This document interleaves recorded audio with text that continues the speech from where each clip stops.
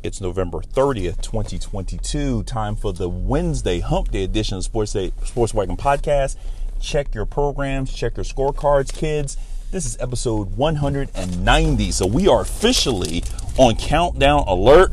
Hit them air horns. We are working our way to episode 200. So it's here, but I don't know when it's going to happen. And I'm excited about it, but here's the thing, guys. I don't know what the heck I'm doing. But anyway, hit me up on Instagram, Twitter. It's Uncle Dub, ITSUNCLE_DUB. We're going to start today with the World Cup. So a number of developments have occurred in World Cup play today. So we had 4 games today. We'll go from top to bottom. Australia over Denmark, 1-0 today. Tunisia, 1-0 over the defending champions, France. Mexico, so we'll actually go a little bit out of order for a second. Mexico beat Saudi Arabia 2-1. So the reason I went out of order here is the game that I'm about to talk about, Argentina-Poland, affected Mexico.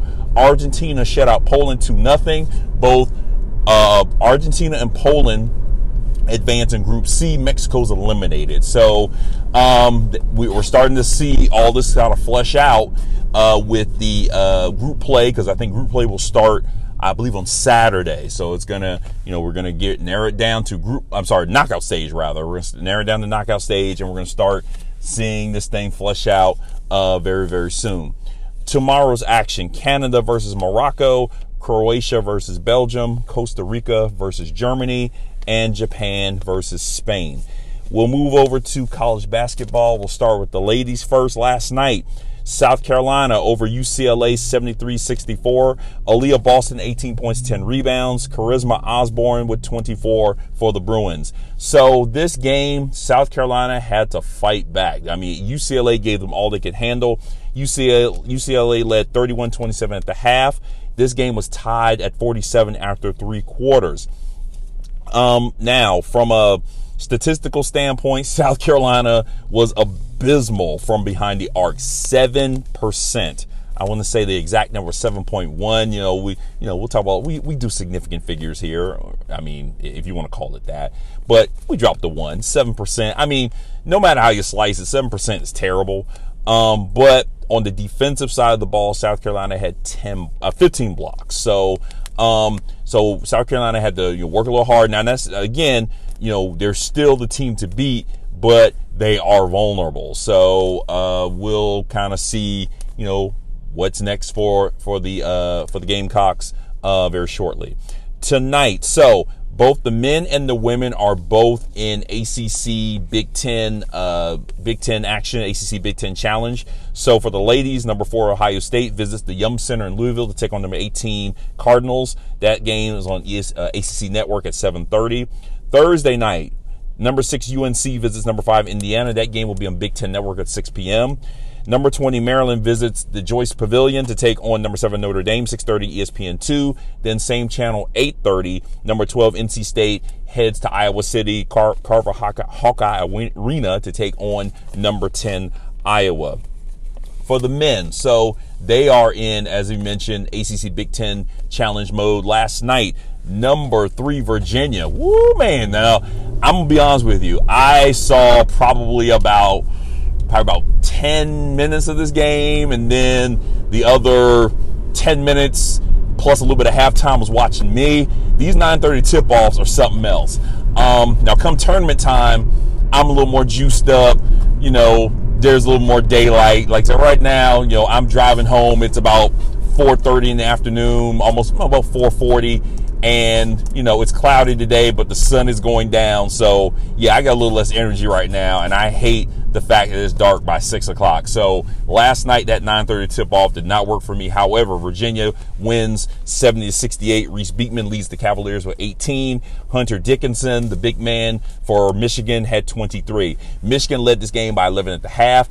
And the one intriguing thing about this game, or just kind of fascinating, is that both teams shot the ball very well. So this 138 points between these two teams isn't surprising, considering that Virginia shot 51% from the field, Michigan shot 53%, and Virginia shot 50% from the three-point line and 42% from the three-point line for Michigan. So you're looking at two teams that shot it pretty well from three.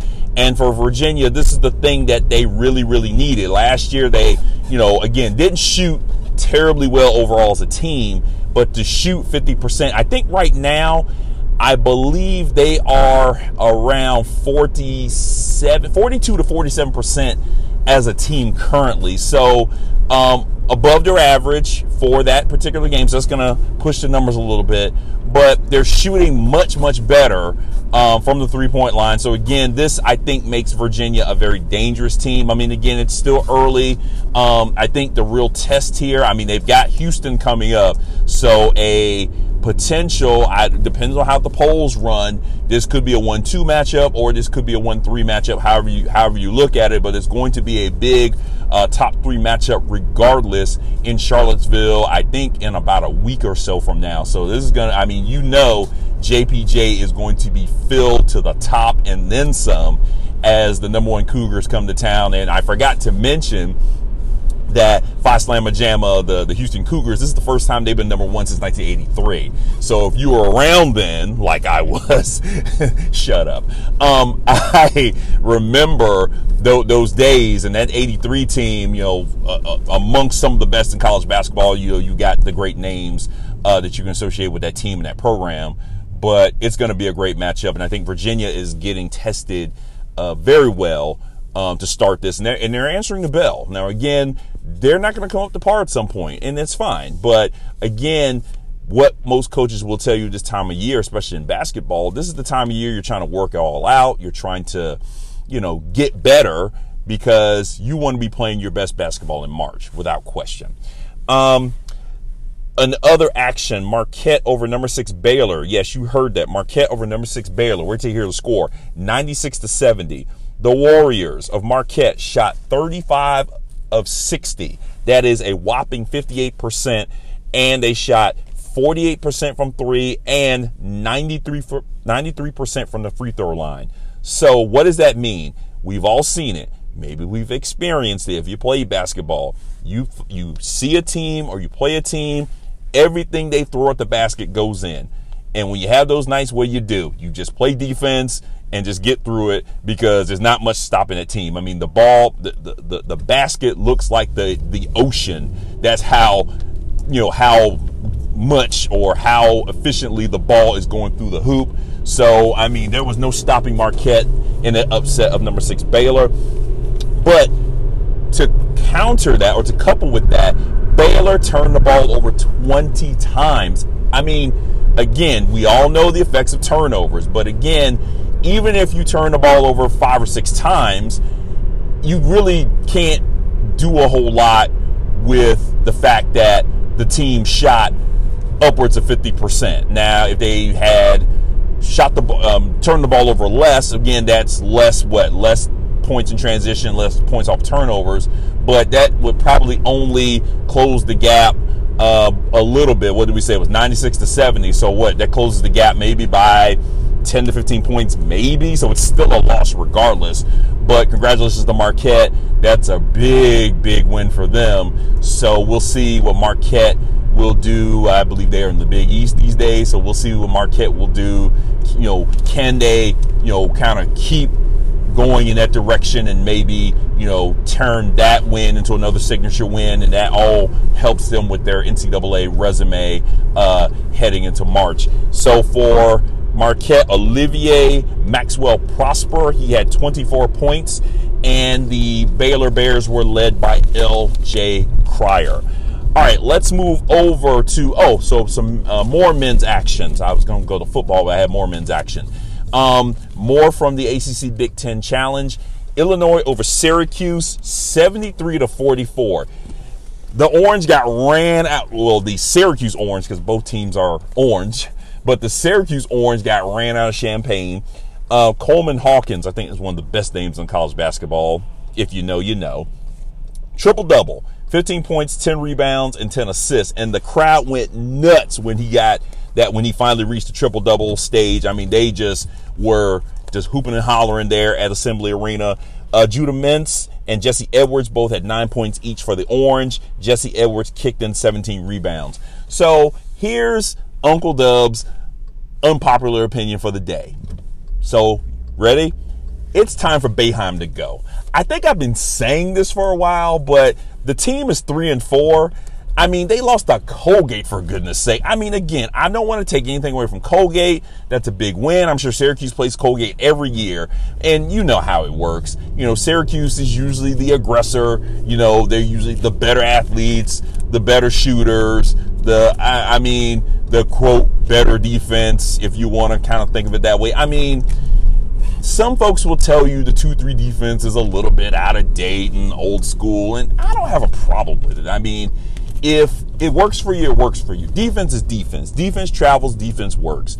But I don't know, man. It's just like, I've talked about this. It's like Boeheim. It's just, dude, go live your life. I mean, you could retire. You could drop dead tomorrow or retire tomorrow and fall off a cliff. Just go enjoy your life. I mean, Syracuse basketball will be okay. You got one more national championship than most coaches. So, bro, let it go. But anyway, that's just my unpopular opinion for the day. Feel how you want to feel about it. Don't at me. Number 22, Maryland over Louisville, 79-54. Here is a Louisville team in trouble. They are 0-7. Do we hit the panic button? Maybe. I'm still saying maybe because, Kenny Payne, head coach, he's like, look, we're still working. We're still trying to get it together. So, I mean, again, it's still early. We're talking a team's going to play potentially 30-some-odd games. They've only played not even a quarter of those games yet. So, there's still time. But 0-7 for Louisville, a program with their stature, the All-Americans, the national championships. We usually like to see and are happy to see Louisville in the conversation.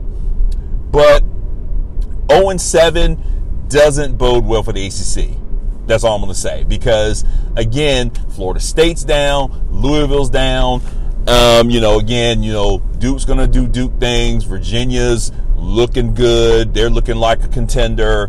Who else? So who's going to be that other team in the ACC is going to ring the bell? I mean, Virginia Tech's the defending champs. Who knows what Clemson's going to do? Brownell, he got extended.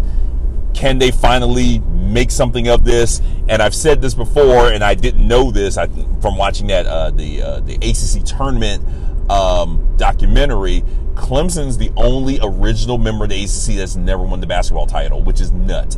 They've been close. They've had some great players, but they just haven't finished the deal, which is absolutely insane. Georgia Tech. We'll get to Georgia Tech football in a moment.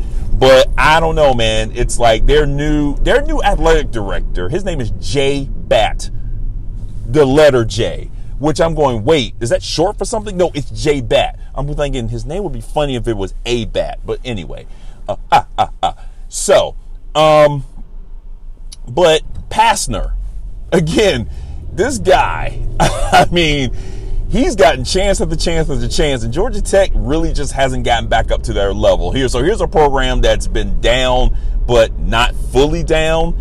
And they've been the Final Fours, All-Americans. They've done big things in that program, and they brought Pastner in to bring it back, and it hasn't happened. So now, with a new athletic director, and we've talked about this, how the new athletic directors feel about somebody they didn't hire. So keep your eye on Georgia Tech. If they don't pass muster in the ACC this season, does Pastner get the boot? We'll see. Tonight, the ACC Big Ten Challenge for the men continues. Number 25 Ohio State heads to Cameron to take on number 12, 17. Is Duke 17? That can't be right. Anyway, I think it's number 7 Duke. Anyway, 7:15 ESPN. Number 18 USC at number 10 Indiana. That game's on 9:15 on ESPN. And then on ESPN2, same time, number 20 Michigan State heads to Notre Dame.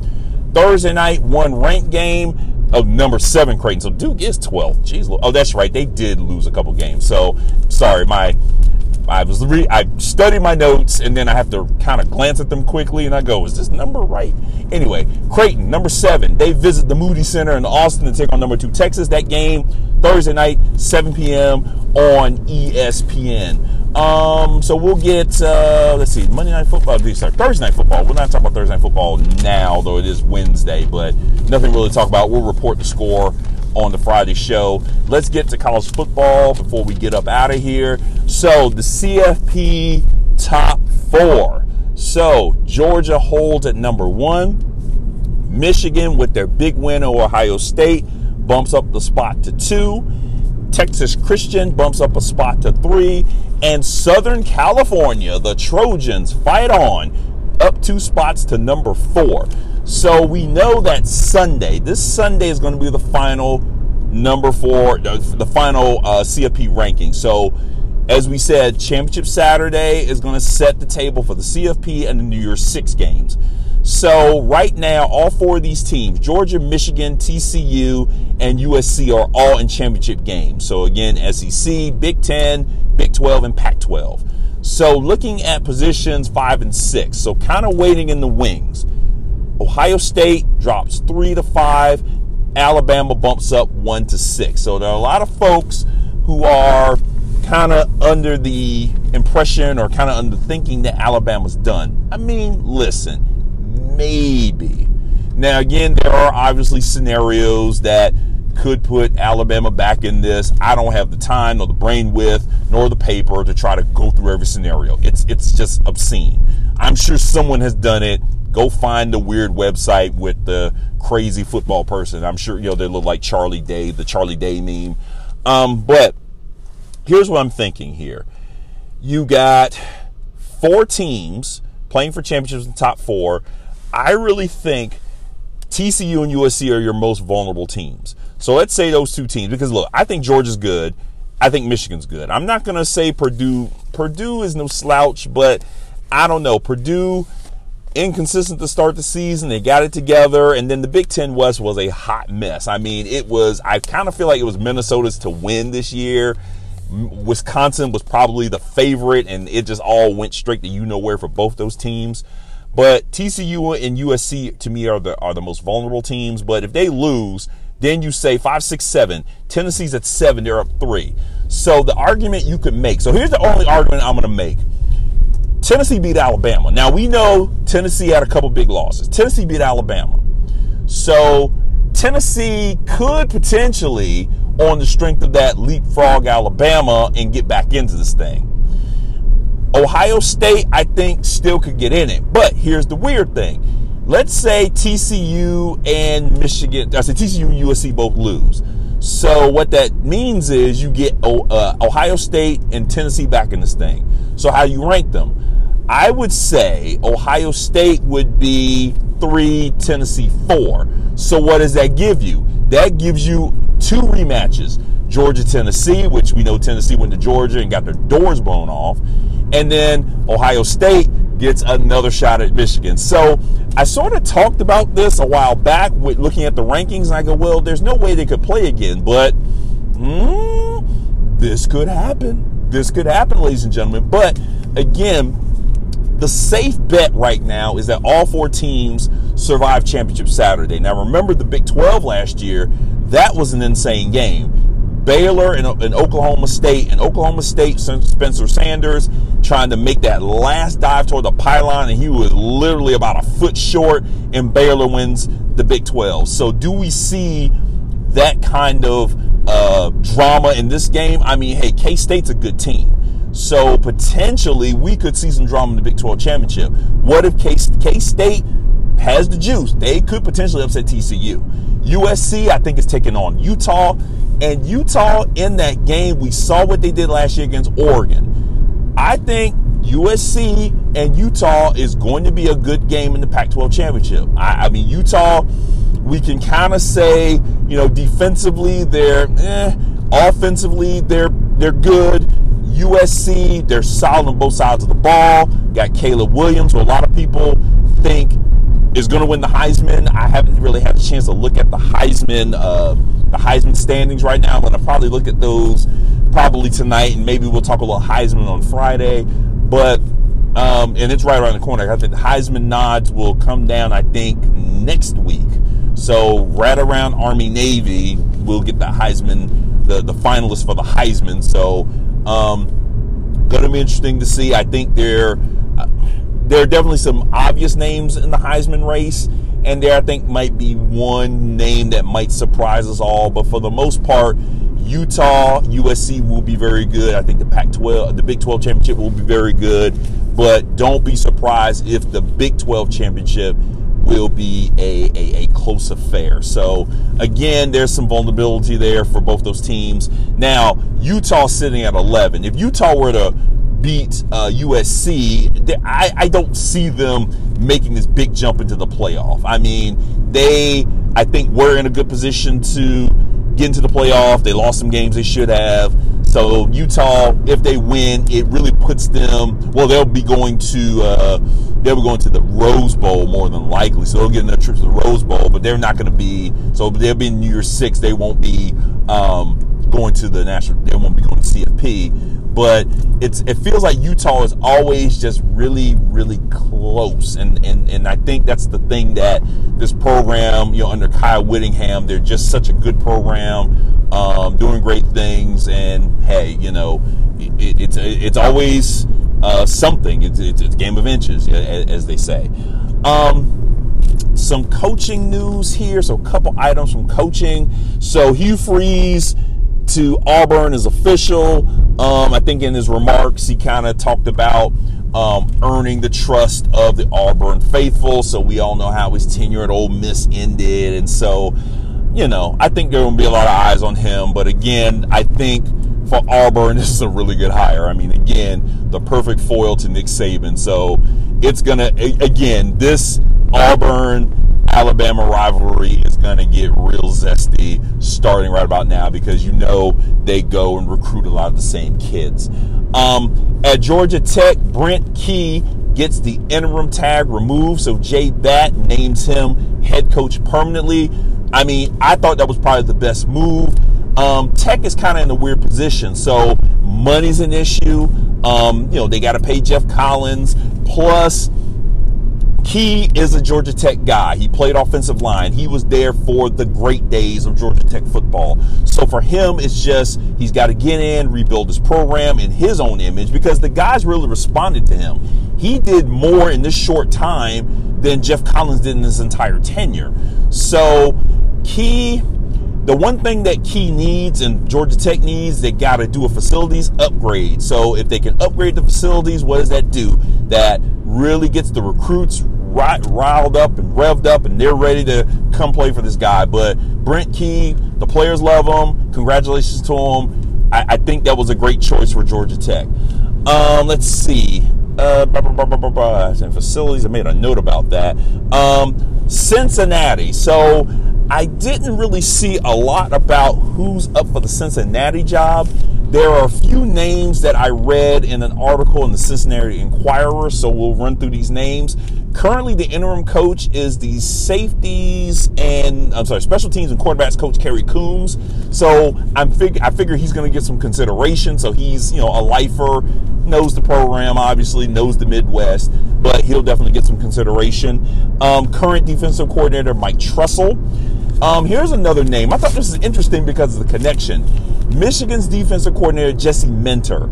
So the name, if you're a Cincinnati fan or if you're a fan of football, the last name should ring a bell. His dad, Rick Minter, was the Cincinnati head coach, I think, from 93 to about 04. So, and Minter, I think he's about 38, young guy, hot name in coaching right now. I'm sure his name will come up for some other jobs, but that's an interesting little correlation there. So I was like, that would be really a good pick. Fickle's a defensive guy, built a really good Cincinnati team with defense and got good offense. So I mean, lot to kind of chew on there with the Cincinnati team. Then you got Coach Prime. There's Coach Prime's name again. So again, I don't have any information about the Colorado thing, but remember, Prime played for the Cincinnati Reds. He played baseball for them back in the day, so he knows the city. So the question is, somebody kind of said, hey, that would be like a nice little move to bring Prime back to Cincinnati. Now, that would be something. Now, here's one name that I saw at the end of the article, and I was just like, ugh, now I want to throw up. Urban Meyer. Go ahead. Take your time. So, here's the connection. Didn't realize this, but Urban Meyer's a Cincinnati alum. He went to Cincinnati, went to Ohio State for grad school. Now, the other thing that's a little weird and is kind of bothersome, it's kind of a weird, this is awkward sort of thing. His sister's the vice provost of the university. I don't know if that's a good idea, for a lot of reasons. I don't think that's a good idea to bring Urban Meyer into that situation. Put it this way. I've said it before. Unpopular opinion too. Urban Meyer should not be coaching football again ever, anywhere. Okay? Not even high school. Yeah. Just let the man talk football on Fox. No. So, yeah, but at the end of the article, they said, well, the university president really wants somebody who has ties to the university, knows how to win. Sure, but at what cost? That's what I say. At what cost when it comes to Urban Meyer? Because we all know when he leaves, the fallout, it's kind of like a dirty bomb. The fallout is pretty bad. All right, ladies and gentlemen, I appreciate you listening. Let's get it. We are pushing towards 200. Retweet the show, suggest it, do all the good things. Give me a 5-star rating. Hit me up on Instagram and Twitter. It's Uncle Dub, ITSUNCLE_DUB. And until I talk to you on Friday, because we're going to get it on Friday, episode 191, I hope you have a great rest of your Wednesday. Remember to take care of yourself, protect yourself, stay healthy, do everything you can to do those things. And also remember to drink your water and mind the business that pays you. Peace.